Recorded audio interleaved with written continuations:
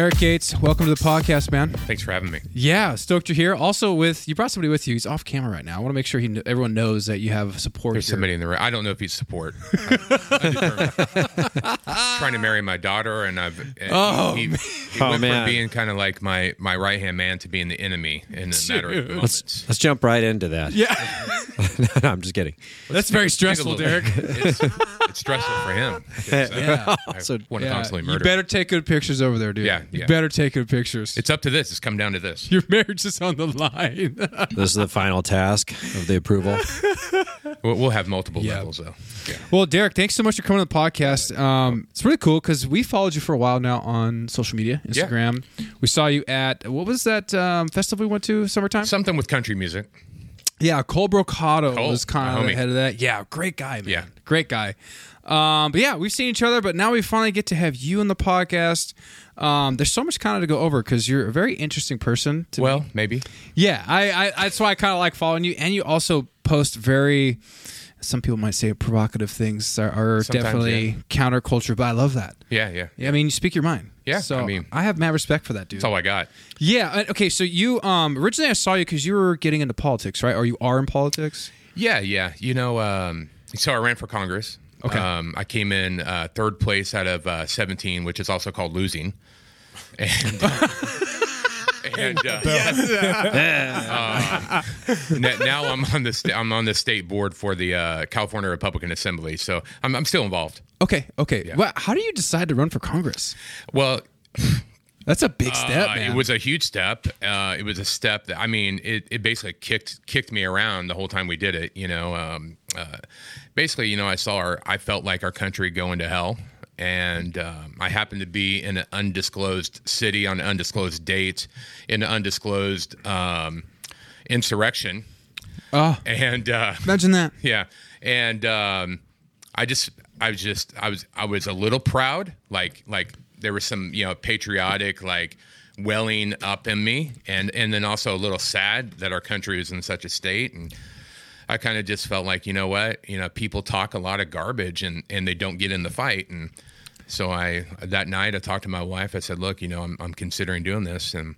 And so we went home and launched out, and that's how it started. Wow. Well, now what's the process of pretty much, okay, how do you I don't have any idea. You had somebody help you get that? I'm not the guy. No, man. You ever heard that reel on Instagram? It's like, bro, people keep asking me how do you do it, man? I don't know, bro. I don't know. Yeah. We had zero clue. And matter of fact, just to my ignorance was, I didn't realize how ignorant I was. Honestly, I thought, man, I'm a pretty smart guy. I can do this. Yeah. And then I found out how stupid I am. Probably takes a huge team, I would imagine. It did take a huge team. Like for me, I didn't know that Congress was every 2 years. I thought it was every 4 years, like everything else. And so when I said, hey, we're going to go home, we're going to launch out, and we're going to do this, I spoke too soon. I'd already told everybody, and then I found out the election was in 2 years from that moment. And I thought I had 4 years. Oh, geez. To kind of get ready. And so, nobody wanted to help me. Look, I mean, I'm tattooed from my freaking neck to my fingers. People are like, nobody's going to follow you. Nobody's going to listen to you. And I heard that a long time because I'm in ministry, same thing. And so I started out with, I gathered about 10 people I knew, said, hey, I'm going to do this. Do you want to be involved? And they said yes. And before we knew it, we were the ones that put the 7,000 people at LA City Hall. People were coming out. I marched down the streets of LA with, 5,000 one time, 7,000 another, several thousand different times, all following me. And nobody thought it was possible. And we did it, and I ended up coming in third place out of 17, and that's still really good, man. Yeah. Well, for not knowing what you're doing, third place is pretty damn good. Everybody, they, according to the people that are in the know, they always say everybody loses their first election. Yeah. I'm not, I'm pretty competitive. I don't like to lose, but we raised 30,000, which is that's not even a drop in the bucket for politics. We raised 30,000. The guy who the kind of the establishment ran against me. Yeah. He raised $2.5 million. He only beat me by 2,000 votes. So, Whoa. Wow. we were right. That's awesome. Yeah, it was pretty awesome. But I had a great team. At the end of the day, I had about 80 solid people on my team, and without a team, you can't do it. Oh, you can't. No, I mean that goes for politics or pretty much almost anything. Everything, man. You need solid people. Yeah, you got to have solid people around you. I always tell people it's like surround yourself with those that celebrate you, not tolerate you. Oh, my man. And very good. And that's what I did. It's like, look, if you believe in this, if you believe in what we're doing, you're on the team. If you don't, get on down the road. Wow. So how is it when you when you come up with a plan, right? And the next step is to find the team. Yeah. Okay. Yeah. Right. What how does that processing go? Is it like knowing someone that has prior experience in campaignning, or is it just you find someone that's I was hoping like an that ad kind of thing? I was kind of hoping that was it. But everybody that had prior experience, for the first several months, they don't want to have anything to do with you. You have no kind of political pedigree. Gotcha. You're not coming up through the ranks of politics. You didn't play for the farm club. You know what I mean? Yeah. And so you just there's a little bit of it where they kind of see you as being a little arrogant and cocky, that you can just come on the scene and just do this, and it's kind of how Trump did it, though, right? Donald Trump did it. He was the man, he was the, but he also had billions. He also had a lot, a little change financial in his pocket. Differential there. Yeah, a little change in his pocket. That's a little bit. Whatever. Yeah, it was like $30,000 lunches. Oh. You know what I mean? Right. That's exactly right. Within about the first 6 months, people started to recognize, they're like, oh, wait a second, this guy can pull a crowd. And when it became about how many people I could get to follow me, then the political people started to come around. And then people were like, hey, will you come and speak at our fundraiser? And because I've been public speaking for 20 years, and so it was a little bit of a process, but it came around. And, my first guy that believed in us, his name was Steve Frank. Steve Frank's this shrewd Jewish old guy who, he just says what he thinks. He's kind of like the Donald Trump of of Ventura with no money. But he wanted me. He met with me one day, and he was like, "Look," I said, "Look, I'm willing to cover my tattoos on my hands and my neck, or get them removed." He goes, "Don't you do a thing." He goes, "People are tired of politicians. You're exactly what can win this." And so he came on and kind of taught us the ropes, and we, after that, it kind of like we were, like a slingshot out. That's awesome. That's awesome. I agree with him. I mean, I think a lot of people are sick of just kind of the everyday, not everyday, but the same cookie cutter elderly person running for office. Yeah. Well, what's interesting, I was talking about, I would talk a lot about stuff that I think you and I, the normal people wanted to hear about: term limits, holding people accountable. Yeah. Get these, lifelong people out. And, I got a knock on my door, man. They came to my house. They're like, look, if you want us to get behind you, you got to stop talking about things like term limits, And I'm like, God, dude. First little step into the political game. Yeah, right. Yeah. Right. At first they weren't worried because they didn't think anybody would listen to me. And then when you got 7,000 people showing up to hear you, they're like, oh, wait a second. But, I like that. Looking at this, I started to realize something, though. It's like we already have term limits. It's called freaking voting. It's like, that's a good point. Every 2 years, your term is up unless the same freaking people vote for the same freaking people, And, we could legislate it and make it a law. They can't serve that past that time. But, we keep voting for these same people, the Maxine Waters, the Pelosi's, the, McConnell's over on the other side, It's, it's our fault. Absolutely. I mean, I think you nailed it. But I think... just adding to what Tim was saying, like the new vamp, whether it's look, or what you deem is important, I think that's why you have 7,000 people showing up. Yeah, sure. Is because the most people, depending on how involved in politics you've been growing up, or let's say like the younger half of adults, they probably don't really care enough, to like get out there and vote every single time, because I'm sure the amount of time, effort, and everything going into that just to get noticed, and then taking the next step, getting a following, everything, and you're trying to pump the crowd and get them inspired to, one, be able to fill out the voting thing correctly, and two, either show up or make sure it's mailed in or whatever you choose to do. You know what I mean? You're trying to inspire that, and then if you don't win, like in this case, right? You got to try that much harder and some the next time, and it's like it's like you got to still motivate the people that were following you to get into the next step as well. Exactly right. And I think when that happens, sometimes people are not. It's a hard sometimes. I'd say most of the time it's because people are lazy. Yeah, no, it's true. And they were like, man, I was so involved this last go. There's no way, or I don't care, whatever. I tried, it didn't work, and that's how you get those people that you listed, to keep winning and winning. Because the reality is like, well, at the end of the year, you'd be like, well, what the fuck did you do? Or what the heck did you do? And it's like, there's nothing to show for it. Yeah. That's true. And that's what I think the hope is with getting individuals like yourself, a different viewpoint, or maybe a similar viewpoint, but with a different passion to it. I think it's exactly right. People just want to be, at the end of the day, people want to feel like they're heard. Yeah. That people want to feel like somebody actually gives a crap about what they think. Absolutely. And that's why, we had the Colbercados. Yeah. We had the Siakas. Those were all my buddies. I mean, we all jumped in this at the same time. As a matter of fact, I ran first, and, a lot of these guys, the Siakas and those guys, you guys know Siaka, I think, right? Yeah. A lot of those guys are like, if he can do it, I can do it. It's inspiring. Michael McMahon, the guy that was. He spoke LAPD, at one of my events, and I remember when he was still in the police force. Man, he came up. We were doing an event there at City Hall, and he walks up and in his police uniform. He's like, "Look, I got your back." I was like, "Okay." I didn't know who he was. Okay, he's like, "No, look at me. Look at me. I've got your back." Yeah. I didn't realize he was really rooting for us because he was going through it. He was going through it, and he knew we cared. Well, that's awesome to hear. I mean, and that's the hope. Is that? I mean, are you? Can you say that? Is it not making a public thing? But are you going to take another run at it? I don't know what you're talking about. No. Okay. I was like, I'm running. Okay, then it's me. I'm running. Hey. Yeah. Well, welcome. Surprise. That was good. I don't know what you're talking about. So I'm not going to run in 24. Mm-hmm. I realize that there's a lot of things, you just, first of all, it's hell on your family. It is. I can't imagine, dude. I was speaking most of the time, 5 times a day at events. Wow. You're looking at and that's not even event. Yeah, it's not even in the same city. You're talking like all over the place. Because my district, ran all the way from Palos Verde all the way up to Santa Monica to Beverly Hills. To it was a big district. Wow. And there's no traffic there ever.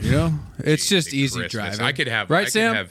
I could have one meeting like in Torrance, and then I'm speaking for 5 minutes because sometimes they're like, "Look, we'll give you 5 minutes." God, to get your point across. Just That's to get crazy. your point across. It's nuts, but I became a pro at it, Yeah. And then I've got to drive 2 hours to Beverly Hills through Torrance and rush hour to speak for another 5 minutes. So people know they're listening. There's a lot of people who listen to this that are outside of the U.S. To go from Torrance to Beverly Hills, I would say if there's no traffic, 20 minutes, right? Right. Yeah. Oh, yeah, for sure. But because it's L.A., that crap is 2 hours. 2 plus, hours, dude. It's insane. And sometimes more. Yeah, it's insane. Depends. And does it matter if you take the freeway or you go streets? Yeah, man. You are screwed. You're stuck. You are. It's bad. Oh, man. It's bad. I dread it. I dread it. Good for you, bro.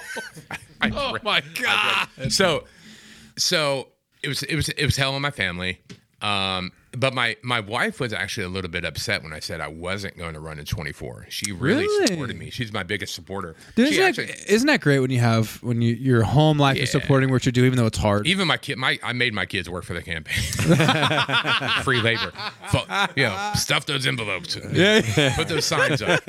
I'm sure it's important though to have that backing from your wife. Oh yeah, that's absolutely, huge. 100%. But I realize this.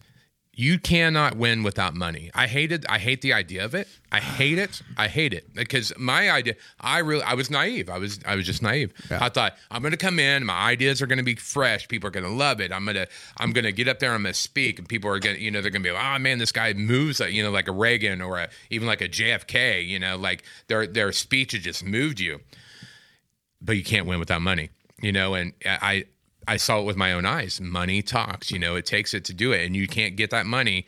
I can tell you this: that conservative's not going to pull in that kind of money from the district I live in. No, it's just not going to happen. So I decided I'm going to spend the next 2-3 years building more of a base. working for the Republican Assembly, where they can see that I'm not a flash in the pan. I'm not here just to grift off the system. I really want to help save our state. Yeah. And then we'll take a crack at it in 26. I like that. I like that you don't fit the mold. Yeah. Because like we talked about earlier, you don't know who you're going to inspire. Just from us, just off our podcast, Instagram, social media, when we started following you, because I knew Firefighters for Freedom. We've been working with them a lot, and we support all of that. But seeing you, I was like, oh, I wonder what this guy is. And I'm looking at your post, I'm like, oh, dude, provocative. You know, dude, he's stirring the pot a little bit, dude. And I saw that you had tattoos. Yeah, I liked that. Yeah, but that's me. You know, I got I'm in one a or two. Yeah. I think we all got a few on us. But I liked it because I felt like I could relate to you. Right. I felt like, okay, this is one of the boys. This is somebody who knows exactly where I'm at, what I'm going through as far as being middle class. Yep.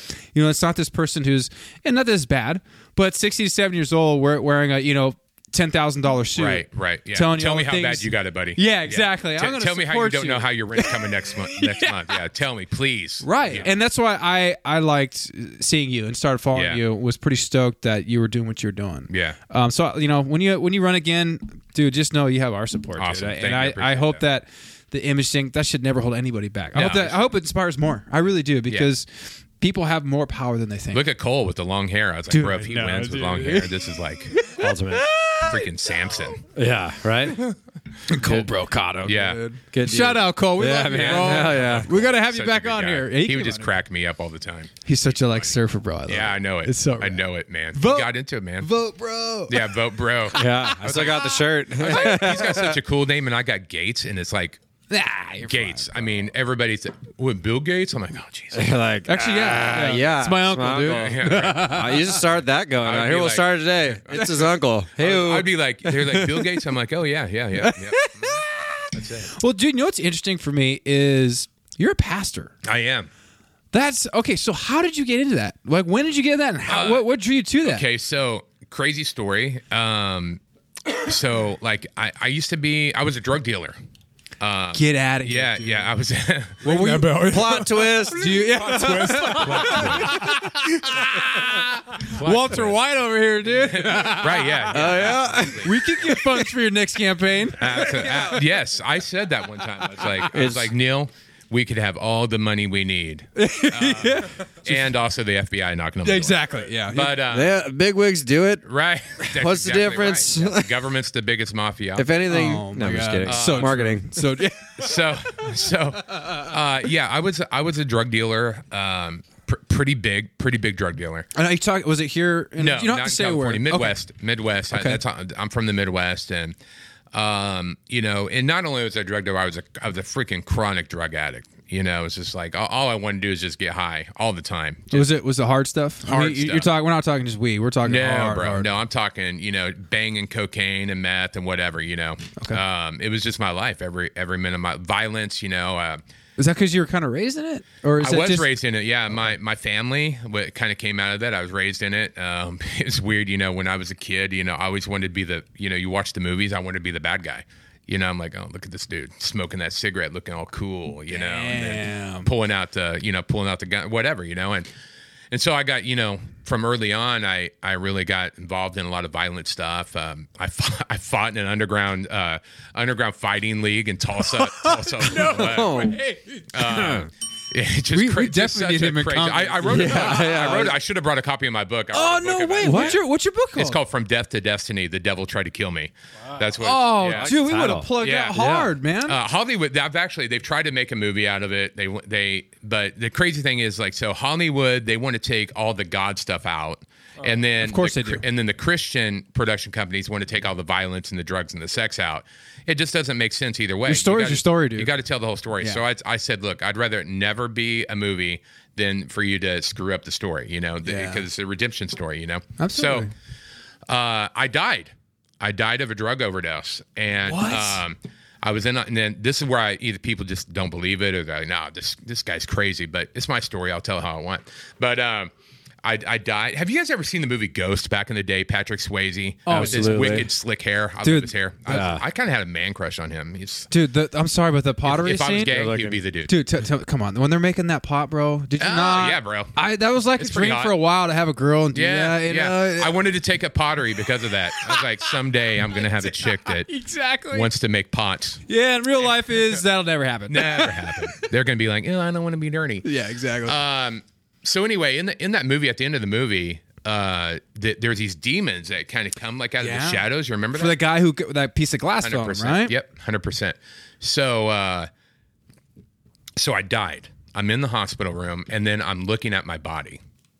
Just serious as a heart attack. No way. I'm looking at my body. I know I'm dead. I just know it. And then those shadows, just like in that movie, start kind of coming out of the corner. And then I saw a figure in light over in the other corner. I just knew it was Jesus. I couldn't tell what he looked like. It was just like a silhouette of light.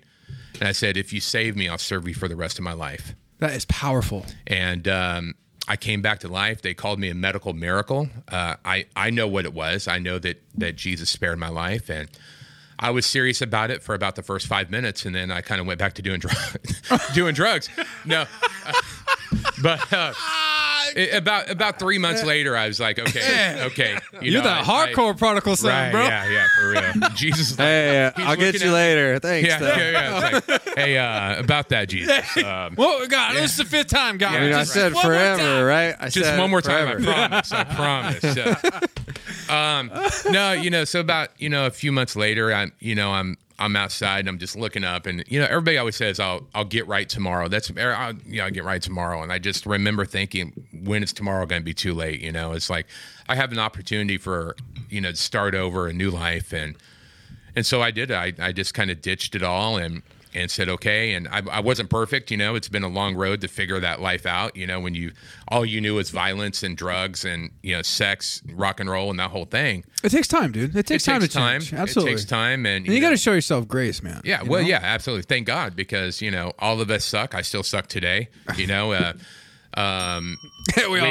all do, brother. We all suck, and the thing I always talk about is you've seen the movie Shrek. Yeah. And Donkey's like talking to Shrek. And, Donkey. Yeah, Donkey. and Shrek said basically like an ogre's like an onion. You pull one layer back and there's another smelly layer underneath. And that's how we are, It's like I figure one thing out, I kind of get fixed, and then God's like, okay, well, you got some more crap there to shovel, and we'll never be perfect. That's what grace is for. And Yeah. And we can only be the best we can be, and Man, I just want to say that's an amazing story, and I really appreciate you having the courage to even just talk to us about that. And I'm sure you've talked to plenty of times, but to look back on your life and be introspective and to look and know, you know what, this isn't working. Right, I yeah. need something more. I was there last year. I went through a lot of shit, bro. right, yeah. And it brought me back to my own faith. Am I going to church every Sunday? No. But I'll tell you what, I do have a relationship with the Lord. And that's what counts. Yeah, That's what and counts. it's helped me so much in ways that I can't explain. And you know what the sad part is there's people who shit on you for it. Yeah, for It's sure. so weird. I remember I had one friend, dude, and I was like, what? Isn't this what this is here for? To help us, to guide us. It's a manifesto to lead us in the right direction. Yeah. To bring hope, peace. In a world where there's no hope. That's right. Have you ever you've lived a life where there's no hope? Yeah, for That's sure. a terrible feeling. Yeah. I've been there where you're I've like, been there in faith. oh my God. As a yeah. pastor, I've been there. It's like just no hope, and It's one of those things I'm like, I don't want to let this go again. Am I perfect? By no means, bro. Yeah. I'm still going to tell the stupid, dirty joke and cuss in there, but I still know that there's a creator and he's taking care of me. you know what? You're just like my life. you just be like the disciples, right? Yeah, I mean, I tell people this all the time when they're like, well, I want to get my life figured out, before I whatever. I'm like, just think of the disciples, bro. They were fishermen. They were sailors. Yeah. Right? Right. And we know how sailors are, It's Right. like I can just imagine the sailors sitting around with Jesus just cutting up, telling the joke. Hey, did you see her? See that? Look at that, Yeah. I mean, just it had to be because it's just how humanity is we're not perfect. We have that kind of mind, and at the end of the day, do we know the truth? And that's what really matters, is do we know the truth? Yeah.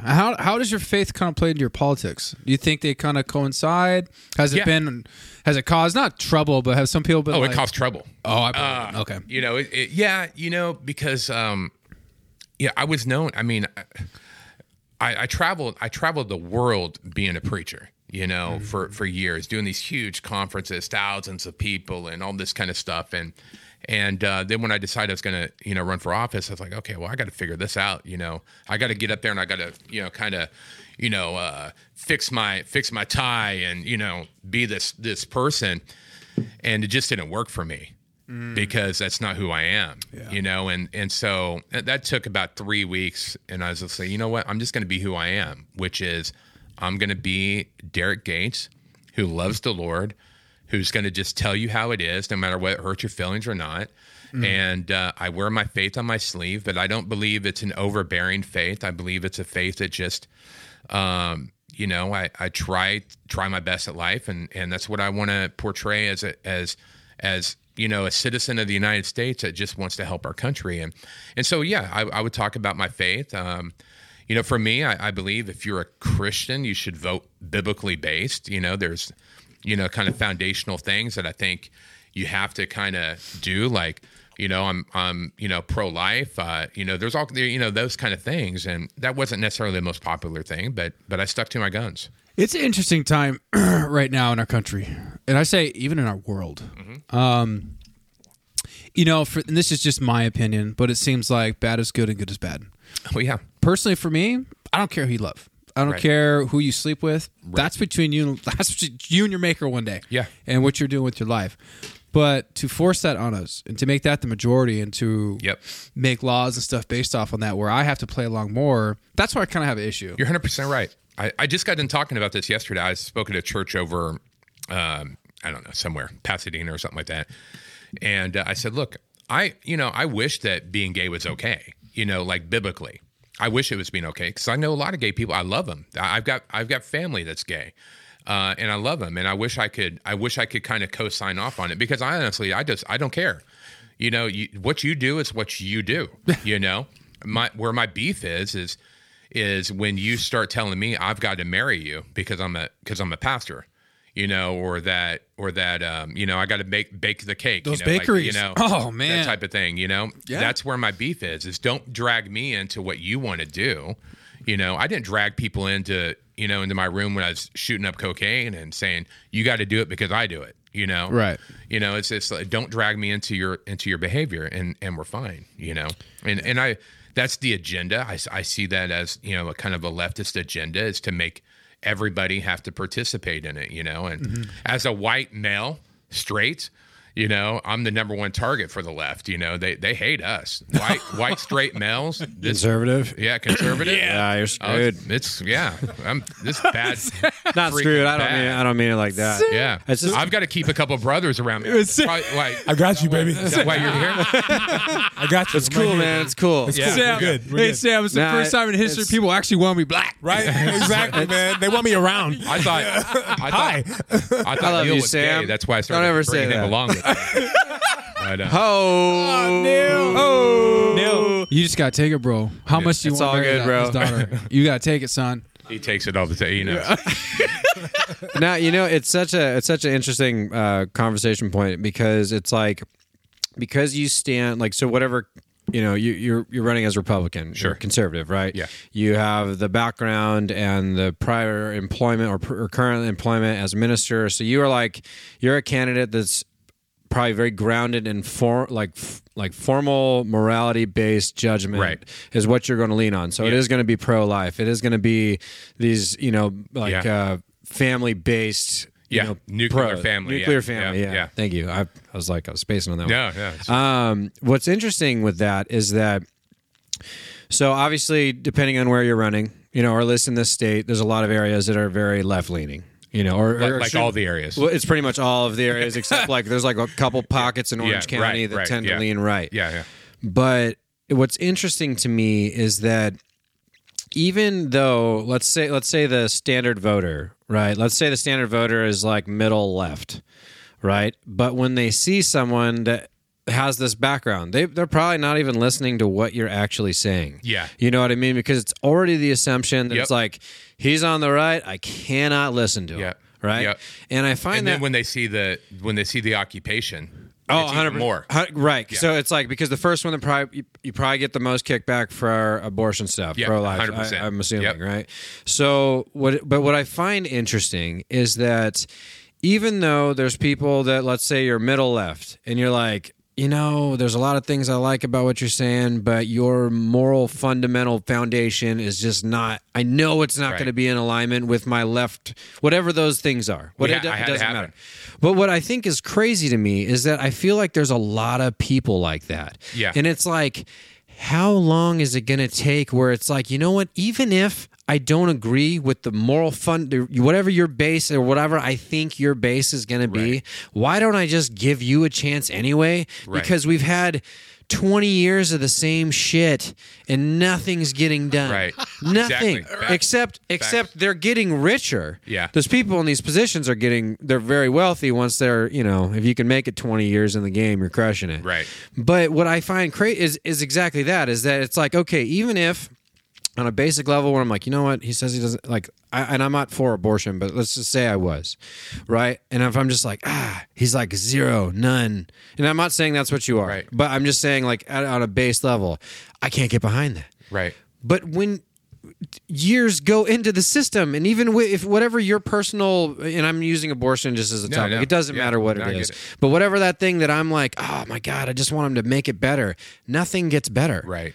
You know what I mean? Except like your tax base goes up and shit costs Right, more. right. And you can't, if I go, hey, I spent $70,000 in taxes last year, and I'm looking around me and everything looks the friggin' same.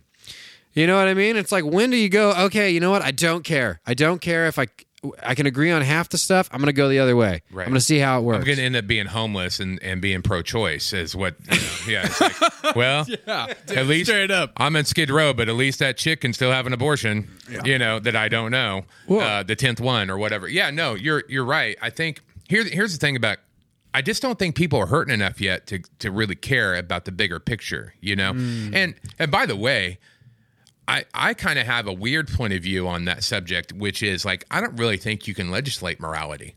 People are going to do what they want to do anyway, That's deep, dude. I wouldn't vote for it. I'm definitely pro-life, but at the end of the day, Jesus gave us God gave us the right to choose, and you can either choose what's right or you can choose what's wrong, whether the law allows it or not. We know that, it used to be you could get an abortion wherever you could go get it somewhere. If you wanted it, you're going to get it, right?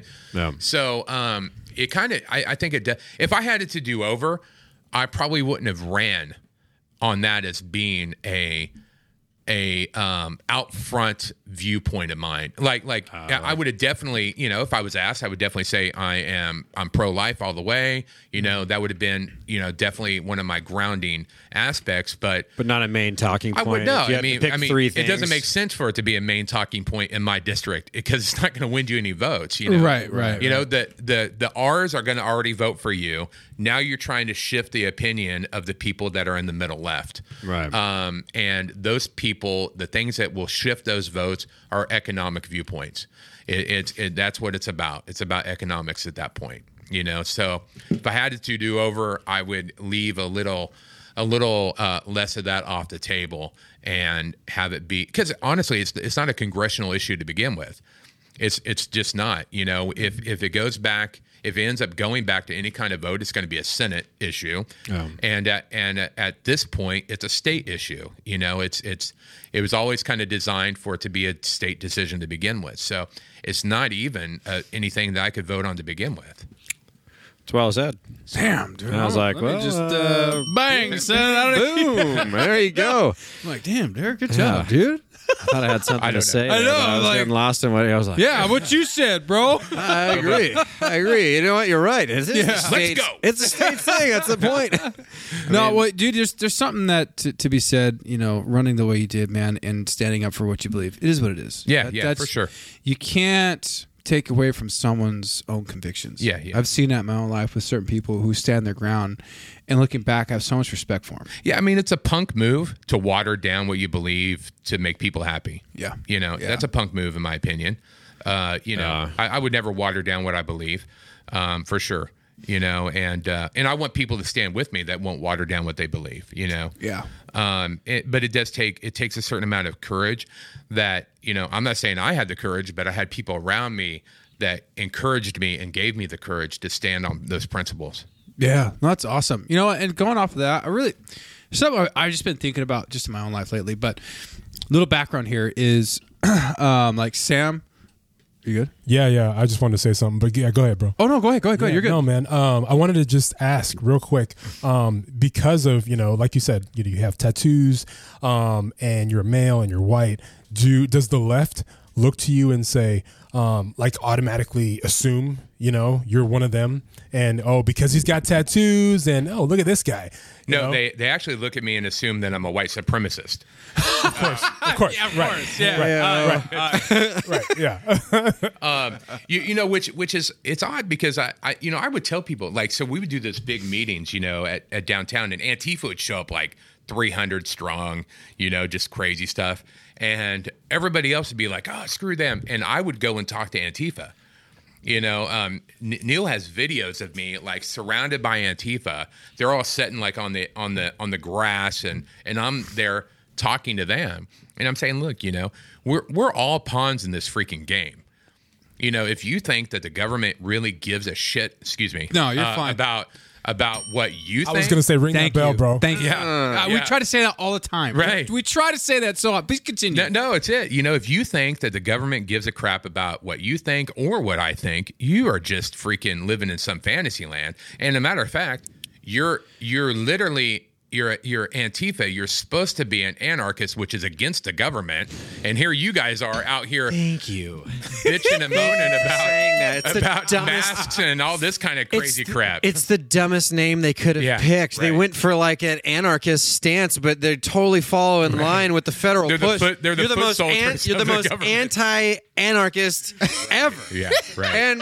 But you know what? It's a group. Look, anytime you have an aggressive movement of some passion, right? You're going to instill passion in some people that maybe would have never, ever thought about doing what they're going to do next. Yeah. Ever. And I think Antifa is a great example of that. Mm-hmm. Because, and I'm not saying, like, I'll shit on them. I'm not a fan of them in general, but I don't think anybody is really. Right. Okay. So, but what I mean is I was like, they got a lot of what it seemed like would be kind of like maybe social outcast type individuals that got together and they went, I can stand with this because I feel virtuous. Yeah, that's right. Right. So you have this moment where all of a sudden you have groups of people getting together that they may have only met on like chat rooms, you know what I mean? But now they're like, whether or not the message or what they believe in is actually in support of that, it was just something they psychosomatically make themselves believe in it. 100%. They do the same shit that the like extreme right-wing people do. Exactly, you know what I mean? It's the same bullshit. It's all a bunch of people that have had no friends.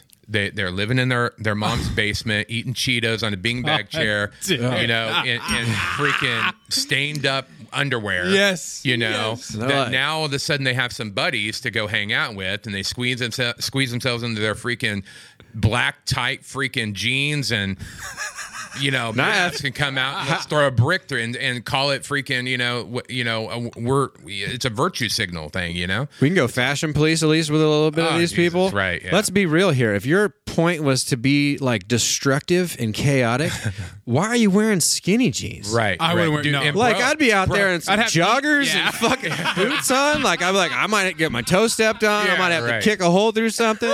You know what I mean? But if I got to jump a fence, my inseam's not getting stuck on anything. Right. And I'm looking at the dude, and it's like the guys have like camel toes. I'm like, bro, those jeans are way too tight, bro. Not flattering. You are not doing this. I thought the same thing. I was like, I'd at least have some like knee pads on, some elbow pads, some motorcycle gloves. Yeah, let's get in this. I saw a couple. They're wearing the helmets and the vests and stuff. But I'm like, again, not tactically sound. Like if you're gonna be out there and your mission is to cause chaos, no, it's like for the amount of time these people have had. Very sad. Very sad. And it's ridiculous. It's true. It's true. Those are all valid points. And I'm glad they were ineffective. I'm glad. Yeah. Okay. I don't want like a. Did you guys ever see the Battle for LA? Have you guys heard of the Battle for LA? No. So August 15th of 20. What was it? 22. 22. 21. It was either 21 or 22. We did a massive event downtown. It was our first real big one that we did. Oh man! If you do more, you gotta call us, bro. Oh, I will. We'll be there. And we'll show up with some joggers and boots. That's right. Well, the crazy thing. Have you guys heard? I'm just kidding. I'm kidding. You'll infiltrate the line. Yeah, like, I'll give you guys intel. I'll be like, yo, what's up, guys? F everything, right? Just am I right? Dye your hair blue, get a little snot on your nose. There you go. Yeah, I'd be like, did you guys parents get kicked off of insurance too? Bro, you said F everything. Well, I mean, I don't know. It's like I hate the world. Yeah, it's like everyone's against me. Yeah, I'm F12 so sad. or whatever. Yeah. Yeah. You're like, okay, well, you still need to get a job. Have you guys heard of Rooftop Korean? You guys know who Rooftop Korean is? Oh yeah, dude. Oh, yeah. Have you guys had him on? No. Bro, you guys got to have Rooftop Korean on. Look us up with him, dude. I will. Yeah, him up. So Tony, Rooftop Korean was he's the one who organized most of our security stuff, right? Really? And cheap mini Christmas. So they showed up. So Antifa showed up with about 200 people, right? And we had about, I don't know, probably the same, I guess, in Patriots, more maybe. I don't know what it was, but bro, it hit the fan in the middle of the street. And here's the thing: so the police, they have this. There's an ordinance, and it's called mutual combat. So, like, as long as nobody's getting shot, they will not split up the fight. Get out of here. No, I'm dead. No, I thought that was just in Oregon. Well, no, it's here. Hold on, California? Wait a minute. We have mutual combat in Cal. Yo, man. I'll send you guys. We're going to load up, baby. Hardcore. Let's go podcast gear. Yeah. Knee pads. Mortal Kombat. Just punching gloves. We can do some boxing gloves with our logo on it. You could get Let's Go podcast like printed on your own bricks to throw at them. You know? So we'll just put the disclaimer agreements on the inside of the glove, so you have to read it out loud before you start punching. Hey. They got all right, Jordan, they got about accept 3 this seconds challenge to read it. I agree to mutual. It looks like the trailer or the words on Star Trek or Star Wars that's coming at you. Yeah, it's like here's your non-disclosure agreement, baby. Yeah, I was like, on the 3rd of August, agree to this mutual combat with John Doe. Yeah, right. Yeah. I'm like, sorry, you're wearing a mask. Listen, dude, you can't assume John. That's assuming their identity. John and or Gene Doe. I'm gonna have a vest that says DG for Derrick Gates and then LG gloves for Let's Go podcast. Yeah, there we go. We're here, dude. I was gonna say, or make eggs $2 again. Yeah, there we go. Yeah, that's right. Yeah, man. I don't even know. Can they afford to throw eggs at us anymore? That's an expensive. So in the battle for LA, they threw down on each other in the streets, and one of our guys got stabbed in the heart. What? I kid you not. He lived. Yo, don't invite me here, like, I'm out. We take back everything we just said. I will use We take it back. We can rewind. Cut that out. Yeah. We're going to cut that out. We're going to go live from the Let's Go podcast studio where we cannot get stabbed. We'll do the play-by-play watching the live stream. Well, so Tony went viral around the world. Really? People that were fighting Antifa, like in Germany, France, all these different places over the last couple of years, they were wearing like Rooftop Korean shirts. Oh no, this guy up right now. And his thing was he screamed, he goes, unmask them. So his thing was, take their freaking mask off so we can get pictures of their faces and send them to their freaking mom and dad who's paying their bills every month, you know? Yeah. And so his phrase was unmask them all. And it went viral, around the world. People were saying that everywhere. And that was a crazy event. You guys got to have him on. I'll get you hooked up with him. That'd be super awesome. Please do. Wait, yeah. Was it the same? Because I was like, I thought I watched a video where it was like Pat Yo. Is that him? No, that's not him. Oh, you guys know the story, the Rooftop's Korean story? Yeah, from the riots. From the riots, yeah. Well, he was one of them that organized that army down there back in the riots. Do you know my dad worked for him? Oh, no kidding. My dad's a Green Beret. He hired I probably shouldn't be saying that. Whatever. My dad's 82 now. But anyways, that long time ago. But my dad was hired, and he worked with him and some other dudes. And my dad was getting like, I think it was $1,000 a day to guard some of these businesses with a few of his teammates. Bro, they were standing up on top with like freaking Uzis and. Oh yeah. Yeah, it was insane. Yeah, I was gonna say, I thought I saw a T-shirt that said "Rooftop Korean." I wanted to buy it. I was like, I was like, well, where can I wear that? I was like, that's him. That's him now. Oh yeah. Oh, okay, dude. Bro, he's insane, and he's like a what is he like a 2000th degree black belt and something. I don't know what it is. He's just like crazy black belt. I would love to see some little Antifa kid mess with him. Oh, bro, they mopped it was insane. It was the greatest street fight I'd ever seen. wow. Yeah, and my security, because I was running for office, they didn't want me getting any. There was like the last thing, Derrick Gates anything on video, punching some dude. You're right. Yeah, they don't want that. And so, but they thought I was in the middle of it. So my security's off in the middle of all these freaking people getting pepper sprayed and hit. They think I'm in the middle of this somewhere trying to find me, and I'm over on the corner like, what is everybody doing over there? You know, it was great. Oh man, I wonder what the cops like you were saying. Like they just stood around and watched, bro. But I mean, like, do they like kind of? They're like, oh, they're on our side. I got like, $5 on these like, fools. No, totally. We would talk to them all the time. They're like, oh man, thanks for that. That was good. You know, like we want to do that. We can't. I love it. It was great. I love it, dude. Such a crazy time. It's an interesting time in our world, dude. It really is. I mean, like I said, it's almost like bad is good is bad. It's true. And you see the Bible says that, right? Oh yeah. It Revelation. says in Revelation it says that they will call good evil and evil good. That's what it says. Well, we're in a pretty wild time with Russia and China. Bro. I mean, they're flexing hard. Bro, hard. And they're sending like little teddy bear balloons over us. And, and we'll send a $400,000 missile to blow Jesus. It's like, bro, Like, Red Ryder 22 gun out there, please. That shot cost you 15 cents. Oh, Done.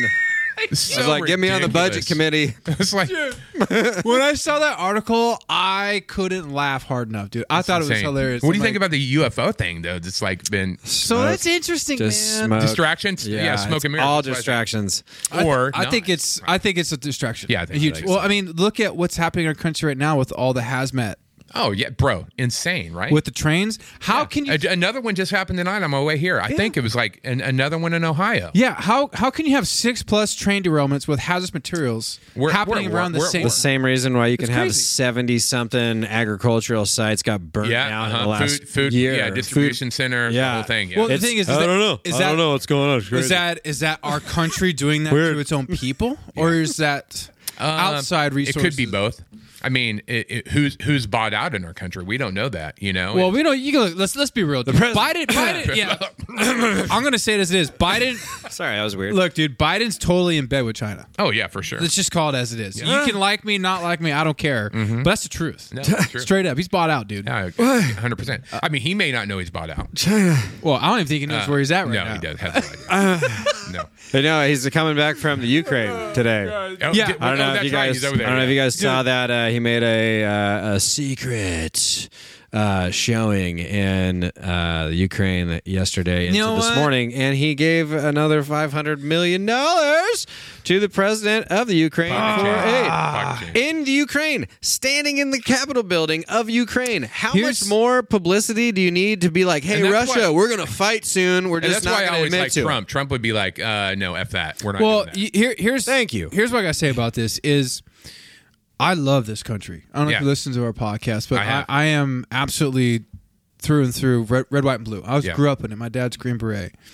And when you have the president of the United States who's supposed to represent the people who voted for him, go to freaking Ukraine. When you have people in Palestine, where was it, Ohio? Suffering, and you lit off chemicals that are starting to burn it in the air and make a freaking people. mushroom cloud. And yet you deny those people federal aid, but you're going to go get another $500 Yes, you're going to go over to Ukraine and give $500 million. He's a traitor. I'm sorry, you're a dickhead. Yeah, you should be taking care of your people first. So you can see where you have Biden who goes over to Ukraine, yet Trump is in Palestine. Yep. He's risking his own life. Going, whether you like Trump or not, that's the move. Take care of your people. That your people come first, man. 100%. And he didn't do that. That just shows you where he stands. Yeah, I agree. And he also said that he will fund whatever needs Ukraine has, and I could be paraphrasing just maybe by a couple words, but this is pretty on track. Is that as long as it needs to go? So he's like, whether it's days, whether it's month, or whether it's years, we're never going to let you. Yeah, it's ridiculous. What about your own American people who are suffering, dude? Yep. Or just pick another country that's suffering. I mean, if we're going to go gung ho, let's save it. We're going to pick somewhere that like kids are actually dying in the streets from starvation. Let's start there. Something like that. You know what I mean? Not like fund this country that 4 years ago you said was the most corrupt country in the world, but now all of a sudden we're like, and again, I'm not saying it's good. I get this weird situation where I'm like shit talking on our money distribution of how it is, but it makes me sound like I'm not sympathetic to people who might get hurt in the process. Yeah. I'm like, I don't feel that way. I want them to be okay too. But like, for the innocent people, but the reality is we're doing the wrong thing. Yeah. I 100% agree with you. Absolutely. At least by a lot. Well, we have outpaid the contribution countries from like NATO and the UN and all that stuff by like 10 times. Yeah, like that's how much money we've already given them. And we just know Trump would never do something like that. Right. I mean, he'd be like, I also don't think Russia would do anything. No, with Trump there either. So I was like, it's a catch-22 to the scenario because if someone did something crazy like that, he'd be like, oh, we're gonna get him. Yep. All right, everybody, let's go get him. You know. Right. Well, so I went to Mar-a-lago and had dinner with Trump. And you did? Oh yeah, bro. Was he cool? Get out of here. Super cool. He's the same. Hell yeah. He's just good to hear. It's who he is. That's who he is, right? And don't do that. Don't do that. Yeah, don't spill. Like, don't spill your beer. Force isn't working. But he told that story there when we were there. He told the story about how when the Taliban guy, I can't remember who it was like he called him on the phone, and he's like, look, I know where you're at, and he sends him like text over the picture of where he's at right now. Trump sent that to him. Get out of here. He's like, now and I'm probably gonna make any of my Christian friends mad when I say this, but right now, but I'm just gonna. This is what he said. He goes, I just told him, I will fucking kill you. That's what he said. He's like, that's what he told him. He's like, that's a leader. Best way he said, F around and find out. Yeah. Do something and you're dead. Absolutely. And you don't think I can? Oh, see that? That's your house. That's where you're at right now. Yeah. I just watched you walk in. I love it. I love it. That's a leader, man. You can say what you want about the guy. I don't like everything about him. No. His hair kind of sucks. But no, I just kind of like. Sometimes I want to say take his Twitter away. I'm like, bro, you're going too hard. I said that all the time. I'm like, if maybe he could just filter what he says a little bit, but the reality at the end of the day. It was the fact that he didn't care was also what we liked about it. I said that's what attracted people to him. Yeah. It's like you find yourself like, ooh, that didn't sound good at all. That, but then if you took it away, he wouldn't be that guy anymore. Right. It was almost like they should have maybe after the first year, then like they just said, okay, 1 tweet a day. Right. Like not you can't not tweet, but like make this one count. Calm down. It's like calm down, take a breather. 200 tweets today, Trump. 200. Right. What else are you doing? I mean, you're running a country. He doesn't sleep. Yeah, right. He's just exactly right. Go. Dude, he also made for some of the best memes and clips. I mean, that was it. The debate that he had with Hillary Clinton was all time. Gotta put you in jail. It was the first time in my life where it's like the debate's coming on and you're all day. I'm like rubbing my hands. I'm like, get the popcorn ready. Crack open the drinks. I was like loving it. I think he actually made people want to watch the debate again. Wrong. Yeah. Wrong. That's not true. Wrong. Not true. Wrong. Yeah. You don't because I put you in jail. You said it because I put you in jail. I know it. Yeah. I was like, I'd put you in jail. All those people clapping. Those are the people that benefits from her tax laws. Yeah. You don't want me in trouble because you'd be in jail, and everyone's like, "Oh." It's funny. But the way he did it was like it was good comedic timing, but serious. Yeah, you never see that in presidential debates. No, man, you don't. They're boring as hell. Yeah. So it makes you like, oh, I want to see some drama today. What do you think is going to happen between him and DeSantis, though? That's a tough I'm one, really dude. looking forward to the primaries because of this potential. It's like everyone's. But DeSantis. I was trying to look at just a couple of days ago. I can't find anywhere where DeSantis has actually said where he's going to run. Right? Have you seen Not it? yet. No, there's nothing yet. Like an official, like I'm running. There's nothing. No, there's nothing yet. I haven't seen anything. I think I could be completely wrong.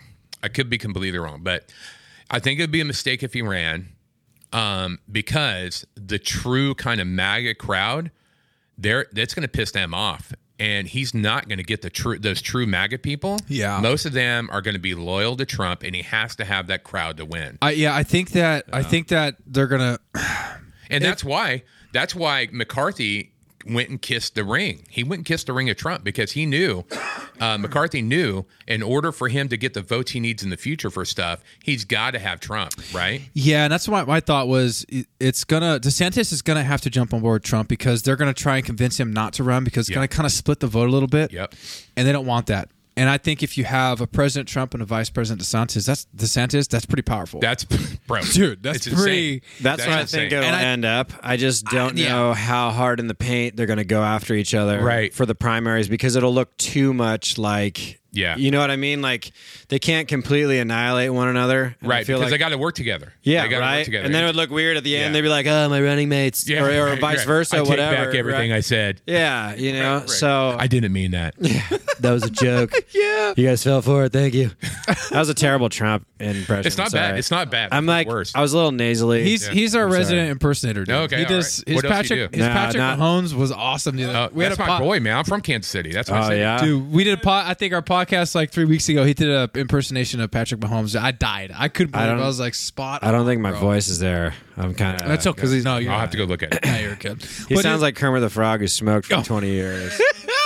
Yeah, that's true. No. Hey, man, being that you're a man of faith and someone who's a pastor, seeing where we're at right now with the world, what's your thoughts on? I mean, because a lot of people don't like to talk about Revelation and end times. Yeah. And I'm actually big into it. I pay attention. I really watch. And it's interesting where we're at. Yeah, for sure. We're at an unprecedented time in our history of the world and the U.S. Yeah. And I want to see what your thoughts are on it, man. What do you think as far as Revelations and where we're at in end time prophecy? That's called eschatology. Okay. You know, and so some people are like eschatology. I can't even spell that. Yeah, right. So you got people that are like pre-trib, post-trib. I'm pan-trib, which is like it all pan out somehow. You know, my man, I'm right there with you, dude. Right? Yeah, because I hear people talk all the time. I'm like, I don't know, dude. I've studied it a lot. You know, I've been in seminary twice. Okay. I've studied it a lot, and for me, I don't think, and people will go hard on this. They'll split churches over this, and I think it's a stupid reason to get in a fight. Because speaking of biblical things, if you can figure out how to love each other, then maybe go after the other things. But we're still trying to figure out how to love each other in the church. That's a solid point. Right? Or love your neighbor, right? Yeah. But where are we at in the timeline? What do I believe? I don't know. I know things are getting dark. They're getting darker by the day. Yeah. The oldest lady on my campaign team is 90. She's 97. Get out of here. She's working for you? Working, bro. You're brutal. Right, yeah. and I'm hard on her. I'm like, look, no Listen breaks. here, Doris. No breaks. No breaks. You didn't run your 3 miles in the morning, Doris. We're not talking about your hips. Get to work. Yeah. Doris, I don't care if your hip hurts. We got 1,000 more of these we got to hand out. Take another aspirin. Let's get this going. She talked about, in her life, I mean, we're looking at freaking, a century here. And she's like, man, I've never seen anything, not World War I, II, none of the times in between. It's the darkest she's ever seen it. And it petrifies her in fear of where we're at. Are we talking about a tribulation type of thing? No, I don't think so. I think biblically speaking, if you read the book of Revelation, I think those things are going to surpass what we think of tribulation by far, Yeah. I don't think we're there yet. I think we could get there quick. Will believers live through it, or will they be taken away in the rapture? I don't know. I say here's what I say. So like there's Arminian and then there's Calvinist in schools of theological thought. Arminians work their way into the kingdom of God. It's all about works, right? Calvinists are all about grace and predestination. We're all predestined for to do something in our life. God made you to do something, and then they also believe that you don't have a choice to be saved or not saved. Either God made you to be saved or he made you for evil. And so they don't believe in like evangelism, right? What an excuse. It's crazy, right? And so here's what I do. That's how it was made. Yeah. Right. Yep. No Jesus for me. So I say this, I live like an Arminian, and I sleep like a Calvinist. So I go to sleep at night thinking, okay, well, I've done everything I can do in my power. Now I'm just going to stand, right? Okay. And so I just try to be ready for whatever it is. And here's what I do think as the times get darker. I think we will most likely see civil war in our country. Oh, I think that it could be as early as like 30, here in just a few years.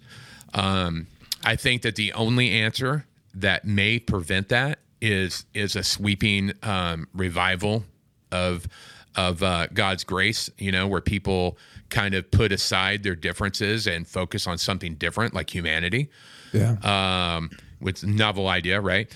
But can we get there? I don't know. I don't know if you pay attention to what's going on in the nation right now with the Ashbury? revival to Asbury. I've got friends there right now. Tonight's their last service, though. Why is that? It's an interesting thing. There's a lot of interesting things about it, but I think the bottom line is it's a college, and people have paid for their kids to go to school there, and they kind of got to get back to some business. I don't know that to be a fact.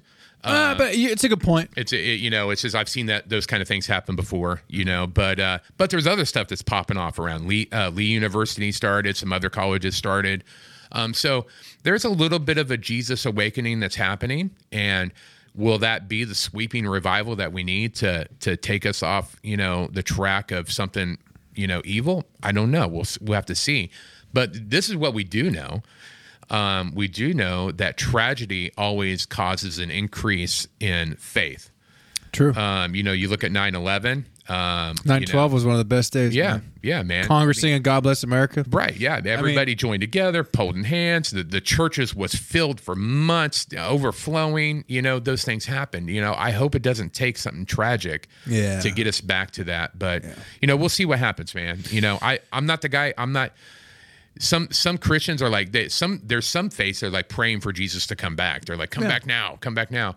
I'm more of the why don't we pray for more time to see more people saved? There's people in my family that I would like to see accept Christ. But we'll see what happens. Yeah, and I asked that because the history behind me asking this is Sam and myself, we grew up in relatively very, very strict religious homes. Okay. We went to private school. Right. And you can say, at least I'll say for myself, definitely a prodigal son. I went out and did my own thing for a long time, bro. Then you realize, there ain't shit out there, dude. This is ridiculous. Yeah. Yep. But you get life under your belt. Yeah. And you have good times and you have some pretty dark and bad times. And you realize like, I need something to carry me through here. Because this is life can get pretty tough. Life can get very unfair. And nobody cares. Yeah. But sometimes you need those experiences to know what you're missing when you don't have it. Oh my God, totally. Right. You take it for granted if that's all you've ever known. Yeah, you take it for granted. That's why Amish. You don't know if you know anything about Amish people. I was raised with Amish people where I'm from. Oh, really? My first girlfriend was Amish, and it was like holding her hand was like going all the way home base. You guys had sex? Yeah, bro. It's like just to get a little bit of that skin on my hand, bro. I was like, oh yeah, score. But they, when they hit a certain age, when Amish people hit a certain age, they call it Rumspringa. Rumspringa. Yeah, that's what right. I'm talking about. So they get to go out and they get to experience the world, and the principle behind that is to know what you're. It's like you don't have to wonder what you're missing out there. You went and you did it. You found out that it's not what it's all cracked up to be, and come home. I don't know if I'd come home to that. I think, I'm not much for the horse and buggy thing, but I think there's something to be said about being that prodigal and coming home. Man, you get some life on your belt, and you have some experiences, and realize, it's, life's unfair. It is what it is. No one owes you anything. And who wants to listen to somebody who hasn't experienced life? Very true. It's like, what do you freaking know? Like for me as a pastor, like I'd listen to somebody who's never experienced any kind of heartache. They've been spoiled rotten their whole life and never had any heartache. It's like, what do you know about what it's like to be me? And that's why the mega churches, by the way, are shrinking. They're out. Dude, look at Hillsong. Yeah. Oh my God, they crashed and burned so hard. Hashtag Carl Lentz, dude. Brought it down. Exactly. He lives right over in Redondo now. Carl Lentz does. I thought he moved to Florida. No, he's bought a house. So my kids work at a driving school, and his kid goes to the driving school. But what? But anyway, and here's the reason why a lot of those big churches, they're not relevant anymore. It's like you're going to stand up there on your platform with your freaking $600 Gucci shoes and not a problem in the world, and you're going to preach to me about what it's like to be me. You don't know me. If you saw me in the grocery store, you wouldn't look at me. Yeah. You don't know what it's like to be me. People today, especially young people, they're looking for relationship. If you don't have relational collateral, I can't tell you how to live if we don't have relational collateral. You'd be like, bro, who are you? Don't tell me how to live, you know. But you become friends with somebody, you have build a relationship, then you have collateral. So I like that. I like the prodigal sons. Oh, dude, yeah. I mean, I'm still a work in progress. I'll tell you. Yeah, well, but we all? The huge thing for me is learning. It's just learning love, grace, and forgiveness. Yeah. And I teach that. I just teach it. I say it a lot to a lot of people who confide in me. Yeah. And I've learned that a lot with these guys. This podcast wouldn't be possible without this team. But what's great about this team is, dude, with these dudes, I can share with them anything, and they know some of the darkest and hardest times I've been through and mistakes, and they're so accepting and loving. Come on. And it makes you better. Yeah.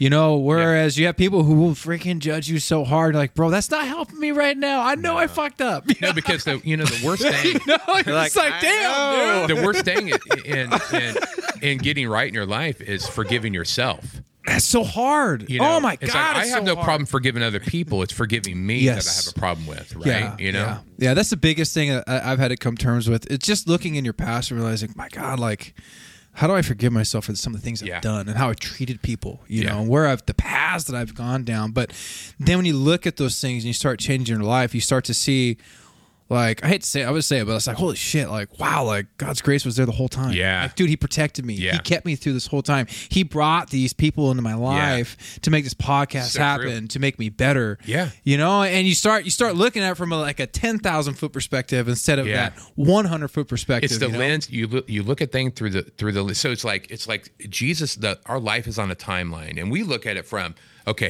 birth, school, screwed up, went to the world, messed up, did this. But Jesus doesn't. He turns it around. And he looks at all the way down through the cross to you. My man. So all he's looking at is through the lens of what he's already done for you. And when we bring it up, well, God, I did this. He's like, I don't remember that. Right. Because I chose to throw your sin into the sea of forgetfulness. That's what it says, So beautiful. That's it. Beautiful. Dude, you know what? One last thing to get on. Because I like talking, getting deep into faith stuff because I'm digging in deep in my own. But why do you think for so many people it's so hard to accept a free gift of salvation? I think about that sometimes. And some people where they hear like, oh, you're a believer again, and they kind of like shit on you a little bit. Yeah, you're like, yeah. dude, well, it's not a bad thing. This is like a good thing, It's a lot of it's our nation where we worship science. We don't worship faith, It's like and like I get called a Christo-fascist. That's the. I've never heard of that one. That's the new name. You've had two things that you've said today that I've never heard before. It was like, Christo-fascist. Christo-fascist. Yeah. We got a neon sign made of that, dude. Right. That's going to be my new podcast background. At least a T-shirt. Yeah, exactly. I love it, dude. So, we worship science in our country. We don't hold value in the things of faith. So there's that. So people have a hard time because you're right. In our people do shit on people that believe in. They're like, "Oh, you believe in God?" They'll like almost look at you like surprised, like, right? Wait, you're like, what? Yeah, you believe in that? Yeah. So there's that aspect, but I think a lot of people believe but don't accept. And that's because also in our country, we have such an expectation of there's nothing that's really free. There's always strings attached to it. That's a good point. You right. know? Right. And then there's also lack of faith in men and women of God. It's like, there's a lot of corruption in the church. There's a lot of, you look at sexual abuse and all kinds of weird things all through the Catholic Church, the evangelical churches. It's happened, right? And so those things get the headlines to make Christians all look really crappy. Right. So the Carl Lentzes. Yeah. The Carl Lentzes, the whole thing. And the crazy, it's amazing. God still loves that dude. And God still loves him. Still loves him. And loves him so much. It's right. It's like he looks at up. every one of us and says, "You're my favorite." Every one of us, he says that to. In our junk. In the pit. But so I think that's a lot of it. Is just people don't trust the whole. There's no strings attached because honestly, there are a lot of strings attached. It's like say the gift of salvation's free, right? But living that life's going to cost you everything because as you progress and mature in faith, you shed off a lot of stuff that, you know, it's like God's like, okay, are you ready to get rid of this? Are you ready to get rid of that? Are you ready to stop looking at porn? Are you ready to stop cheating on your wife, or whatever it is? You know, the list goes on. And so the salvation gift is free, but you know, there are strings attached as you mature. You know, he'll bring those things. It's a good point you bring up, because I notice the more that I dig in and just on my own, I'm not saying like going to church and listen to pastors. Right. This is me digging in, doing my own thing. Mm-hmm. You want to change. Yeah. You feel that pull, like, you know, I don't need to be doing this anymore. Yeah, right. You know, I don't need to go down this road or talk like that, you know, or do this. But it's amazing what'll happen when you truly kind of surrender a little bit. Yeah. And give it up. That's the hardest part, dude. Sin is, you know, outside of being a spiritual thing, sin typically is unhealthy for you mentally and phically, you know, and so it, you know, just the things, you know, I don't know. We talked about Theo Vaughn earlier, you know, I watch his podcast, and he's kind of like, I think a lot of where you're at, you know, he's a believer and he believes in Jesus. I saw him the other day trying to get somebody to accept Jesus on his podcast. It was funny. Get out of here. Yeah, really? 100%. Yeah. He's like, but he has such a a matter of fact way about it. You know, it's like, look, bro, you know, all this other stuff is the dark arts, you know, and I would just rather, if something happened, I want you to be cool. I want to see you up there type of deal. Right, right. And that's why I tell people a lot is like, I am not your typical, I don't say Christian, I say believer, because I've met a lot of Christians that are some of the fucking most messed up a-holes I've ever met. I should not have let in my life. Yeah. But I say I'm a believer, but, you know, I say my faith's a lot more gritty. Yeah. To me, it's like I'm going to cuss every once in a while. I'm just that person. Right. I have a drink, whatever. Yeah. When I pray, I don't close my eyes. I sit there and tell them, like, hey, man, this is fucked up. Like, this hurts. Yeah. I don't like how this went down. Like, what are we doing here? Yeah. Like, can we fix this right now? Yeah. Let's get my life back together. Yeah, I'll yell at God, bro. Oh, I'll be like, it's a lot more. Like, why? Why today? You ever Come on, man. Jeez. Are you for real?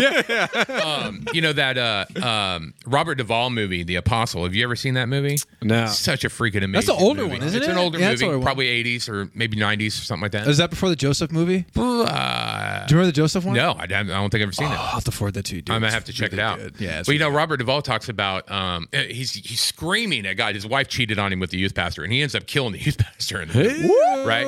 And wow, plot twist. Yeah, zingo. And so he's up in his room above where his mom is, you know, and he's screaming at God. I mean, just screams, praying in tongues and screaming at God. And the neighbors calling them. It's in the middle of the night, you know. Yeah. The neighbors calling. They're like, "Hey, can you get, you know, shut up?" You know, and she goes, "Look, you know, sometimes he talks to God and sometimes he yells at God." And you know, I felt like the Lord had told me once, he's like, look, I'd rather you yell at me than not talk to me at all. You know, because at least it's a conversation. It's an open line of communication.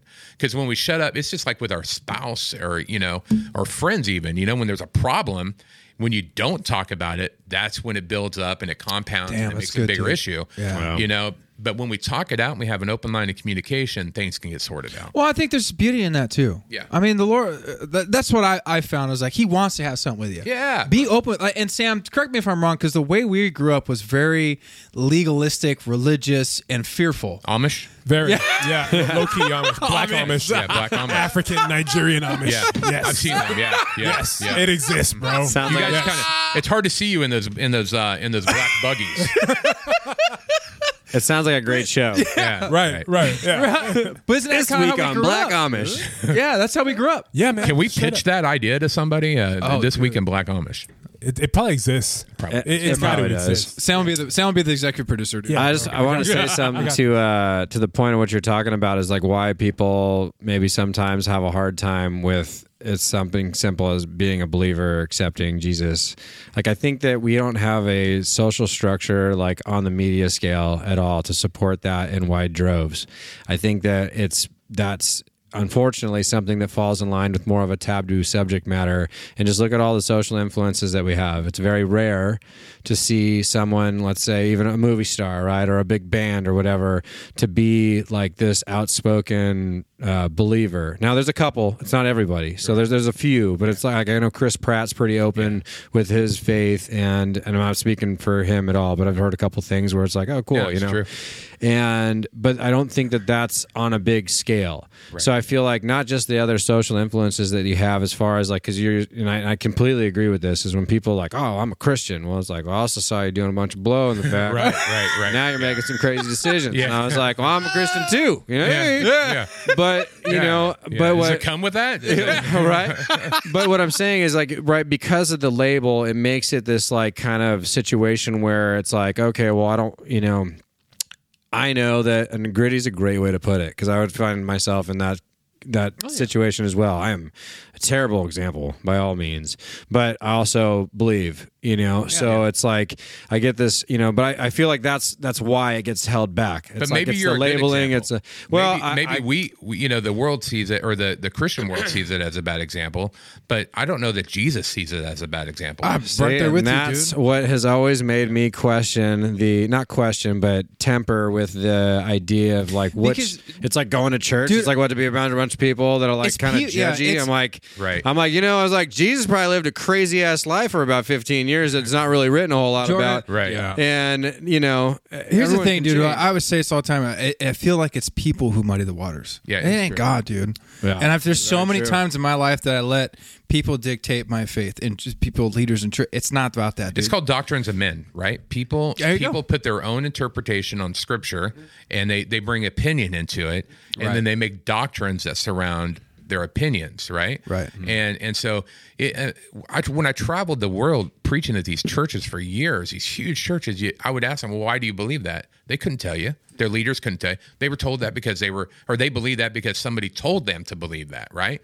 Well, where is that in the Bible? For instance, like I worked for this denomination at one point planting churches, and it was like you had to have their ordination, their piece of paper, their stamp of approval to baptize, to marry, to bury, to serve communion. And I wouldn't take it. I'd be like, no, I'm not taking your ordination. And they're like, well, you have to in order to do this. I said, I don't see that in the Bible. Where is that in the Bible? Show me where the Bible says I have to have your piece of paper in order to love people the way Jesus loved people. My man, I love it. What was their response? No. They divorced me. Just pay us $200 and we'll just still let you do it. Whatever. Wait, 90 money? You're doing it again. I'll just say this right now. I really enjoy this conversation. It's good because I think all three of us kind of were raised in that way, and we went our own ways. We do our thing, but I think when it comes to the root of it all, I we expect still you have to be at church next week. Get your offerings if you're ready. talking, I might be a little hungover, dude. Get your tithe and offerings ready. Like I got 87 cents. Where's it at? Well, I went to the strip club. Yeah, but I love the when people can make your faith. It's so much more basic than you think. Yeah, it doesn't have to be this ritual, realistic. He just wants. We overcomplicate it. Oh, totally, dude. And I threw that out the window now. Do you guys know who Lonnie Frisbee is? You guys ever heard of Lonnie Frisbee? Yes. So they got the movie that's coming out. It starts tomorrow. Right? Yeah. Jesus. What's it called? Jesus Revolution. Jesus Revolution. That's Let's it. go. You baby. got it. You got it. I listen to Greg Laurie a lot. I call him my pastor. Dude. Okay. I love that. He's great. He keeps it basic, dude. And Lonnie Frisbee was he was just like what he's gritty, right? Yeah. He encountered God on LSD. That's how he got saved. I love it, dude. On LSD in like a waterfall or something crazy like that, right? You know? Right. And all he knew is like, look, I believe in Jesus. I love him. I know he loves me. And I just want to go after that. And that's what happened. That's where we talk, the Jesus Revolution of the 60s. He launched that by just being exactly what you guys are talking about, just being you and gritty and simple. It's like, hey, why overcomplicate it? Here's the basic truth of it is, you need Jesus. Jesus loves you. Come to Jesus. And that's the end of it. Yeah. Let him do what he's going to do after that, right? Yeah. And it's so simple. It's simplicity. It's almost called like a scandalous gospel. The truth is so scandalous because it's so simple that we want to overcomplicate everything. Yeah. Oh yeah. Oh yeah, dude. It's a simple free gift, dude. Yeah. And that's what I love about, I think, me digging in now and just doing life with these guys. I keep my circle super tight. Good. You know, people you can truly trust, and I don't think a lot of people have that. Yeah. You know, where you can honestly open up and tell these humans that you're doing life with, like, here's what I'm going through, here's what's going on. Like, cool, let's get you better. Instead of, dude, woe is you and you're a sinner. It's like, bro, I know. I know I messed up. Like, you don't got to tell me, dude. Yeah. And that's why, like, I asked Sam, because Sam and I think we connect on a lot of levels because we grew up in the same Christian school. Right. In the same type of family. That was we love our parents. Sure. But man, dude, hardcore, dude. Right. Definitely. Like, couldn't watch Simpsons, you know, it just just gnarly, dude. That's why, you know, I asked Sam, like, sometimes I always say, like, Sam, what do you think? You know, and why Sam's a part of his podcast. But Sam, you've been listening. What's your thoughts on some of this, dude, before we close? I completely agree, man. It's hard, you know, growing up. And I think one of the things you mentioned was the prodigal son. You really can't gain, like, the grace unless you leave and you figure out what's going on the outside, you know, because when you're there, then you realize, wow, like, where this is crap. This is ridiculous, you know, and where I was pretty dope, you know, and I just left that for this, you know, for all this trash, all this filth. This is crazy, you know? So I think, like, in order for you to really be grateful for it and really, you know, it causes you to come back to, you know, that original state, right? Exact to scripture, you know? So I think you in order to be a true believer, to really meditate in it, you have to leave, you know, because that's when you adopt it. You adopt the scripture, you adopt, you know, God and everything, you know, because if you're raised in it and grown in it, you don't know what it's on. Like you said, the Amish. Facts. You don't know what's on the outside. You're just told what to do and you do exactly. it. There's no depth behind it, right? Right. And it becomes such a drag. It's like everything. It's like it's all about trying to meet this expectation that, you know, personally you can't do. Right. And, you know, nothing's fun. Nothing's this. Nothing's that. And I truly believe that Christianity should be enjoyed, not endured. And the church wants us to endure, you know, this faith that's all about kind of just monopolizing your time, your energy. Everything is about building a business structure of a commercial church, when the reality is relationship is nothing like that. Exactly. Well said. Bring that bell, baby. My God, dude. Dude, I would say, Derrick, I'm so glad you came on and we've had these conversations. Thanks for having me. I appreciate it. Real quick. Sorry. I wish we could get the camera in here, but I want you, if you guys can look at Sam's shoes. You got some Eskimo slippers on, or what the hell? Bro, these are dope. I love these, bro. They're so comfortable. I saw them. They look What good, am I looking boy. at? Yeah, they're so comfortable. You look good. You look good, dude. Do they have soles on the bottom? They do. They do. Okay, do, because yes. it looked like it was just that fluffy material all the way around. I was like, damn, dude, you're going to go through those quick. Bro, they're moon boots. You're like, what is that, Kevlar? Right? I know. man. I was kind of thinking love too. I'm like, what are you? You got some Those are moon fly. shoes, bro. I might wear them. They're super comfortable too. They look every bit of it. Why not? Absolutely. Dude, do you, bro? Yeah, You know I exactly. support you. You always do you. You know I do me, baby. I know. I love it. You know it, Hey, baby. dude, Derrick, he wore some straight up white loafers on here one time. I was like, bro, I can't pull that off. I cannot pull Socks or no socks? No, they weren't. So they were boots though. They weren't loafers. They were full boots, and they had this leather strap around them. And Sexy, you hook them bro. in. They were dope, man. I loved them, and I wore them with jeans, you know, and a button up. I was looking good, man, and I was coming from work. I can know. see it. I can picture Oh, it. bro, he can pull it off. I can't do it. I'm too Yeah. His basic. shoe swag is Right. Yeah. on the GQ. next level. Straight yeah. up, like, Jordan. all of my T-shirts are black. Hey, but you look good though, right? Because that's all that matters. I know, but here's my thing. It's like, it's one less decision I have to make. Exactly. Black is beautiful. Grab the black. Ask Just him. grab the black. Black is beautiful. Yeah. He knows. Derrick, Yes, sir. dude, thank you so much for coming on our podcast and taking the time to come down here and bring if he passes the test. I'll just say, all in favor of giving your vote of approval of becoming a brother or a son-in-law? No. Aye. Get it. Get it. You win, dude. All right.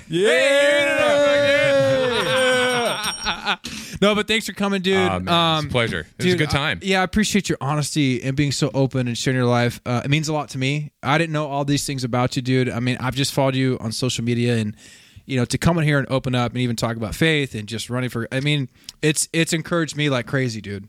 I love that you're real, that you're gritty, that you're just you, and I appreciate it, man. I really do. time. And you have an open spot on here anytime. Also, I'll be back next week. Let's go. Yeah, absolutely. I'll bring my Omevo. No, I think obviously if you don't run in the next go, I hope you consider doing it again down the road. I mean, we talked about it a little bit there, not a little bit, a lot of bit, but I think that's what it takes to get the next wave, right? Everyone keeps talking about the next move, when are we going to get over this hump of the same old monotonous crap that we deal with over and over again? And it's individuals like you. It's giving another spin on things, you know what I mean? And like, because of all the things we listed. Or individuals like you. Maybe one day. I don't know. I'll consider that later down the road. But I'd be your vice president, dude. We'd run. Yeah. We'd just get in Congress, and that's what we can talk about. I'll tell you what, I can do better than Kamala. You have to. Hey, Ring that bell, baby. Let's go. No, I think that we're in a position right now, time frame wise, that this is going to have to be what happens in order to, in my opinion, in order to stop the potential like complete split between the country of two forms of thought. Yeah. And I think that, you know, there's a lot, and look, again, right? I mean, we talked about a couple different ways about doing it, but like just staying involved and, you know, open your eyes. Take the bigger picture. And it doesn't necessarily mean like you don't have to abandon your core thought values, but you should understand commonsensical approaches and what actually can get done and what's happening. And I think, you know, people like you and like when Cole came on, just all that kind of style mindset moving forward, that's what it's going to take to get us to next step, to hopefully, I'm not saying that it will be 100% the fix, but you at least give the country a different look. Yeah, you get it. Right? You get another chance. So at least we can say, hey, look, this didn't work. Now let's try for a different thought process. If that doesn't work, then maybe we revamp everything. You know what I mean? Neck tattoos for everybody. Hey, there it is. I'll go get one tomorrow. I'm down. They look good. Yep. But anyway, either way, thank you so much for coming on, and super awesome talking to you. Yeah, thanks. Yeah, super rad, dude. Well, let's go on through. You guys ready? You ready, Sam? Yeah. Sam, you good? Let's get it. You sure, I'm ready. Sam? I'm ready. Are you With ready? with that motorcycle sculpture in the background, baby. bro. It looks There it good. is. I There appreciate it. All right, 1, 2, 3. Let's go. Bye, everybody. Thank you so much for listening in. If you liked what you just listened to, please leave us a 5-star review on Apple Podcasts and on Spotify. Please follow us on YouTube, on Instagram, and on Facebook. And a big shout out to Stephen Clark, our sound editor. He's a huge part of this team that is unseen. It's 89 Barbers, our first sponsor. Look good, feel good, be great. That's 2 locations, Orange, California, and Long Beach, California. Book your appointment online, 89barbers.com. Bye, everybody.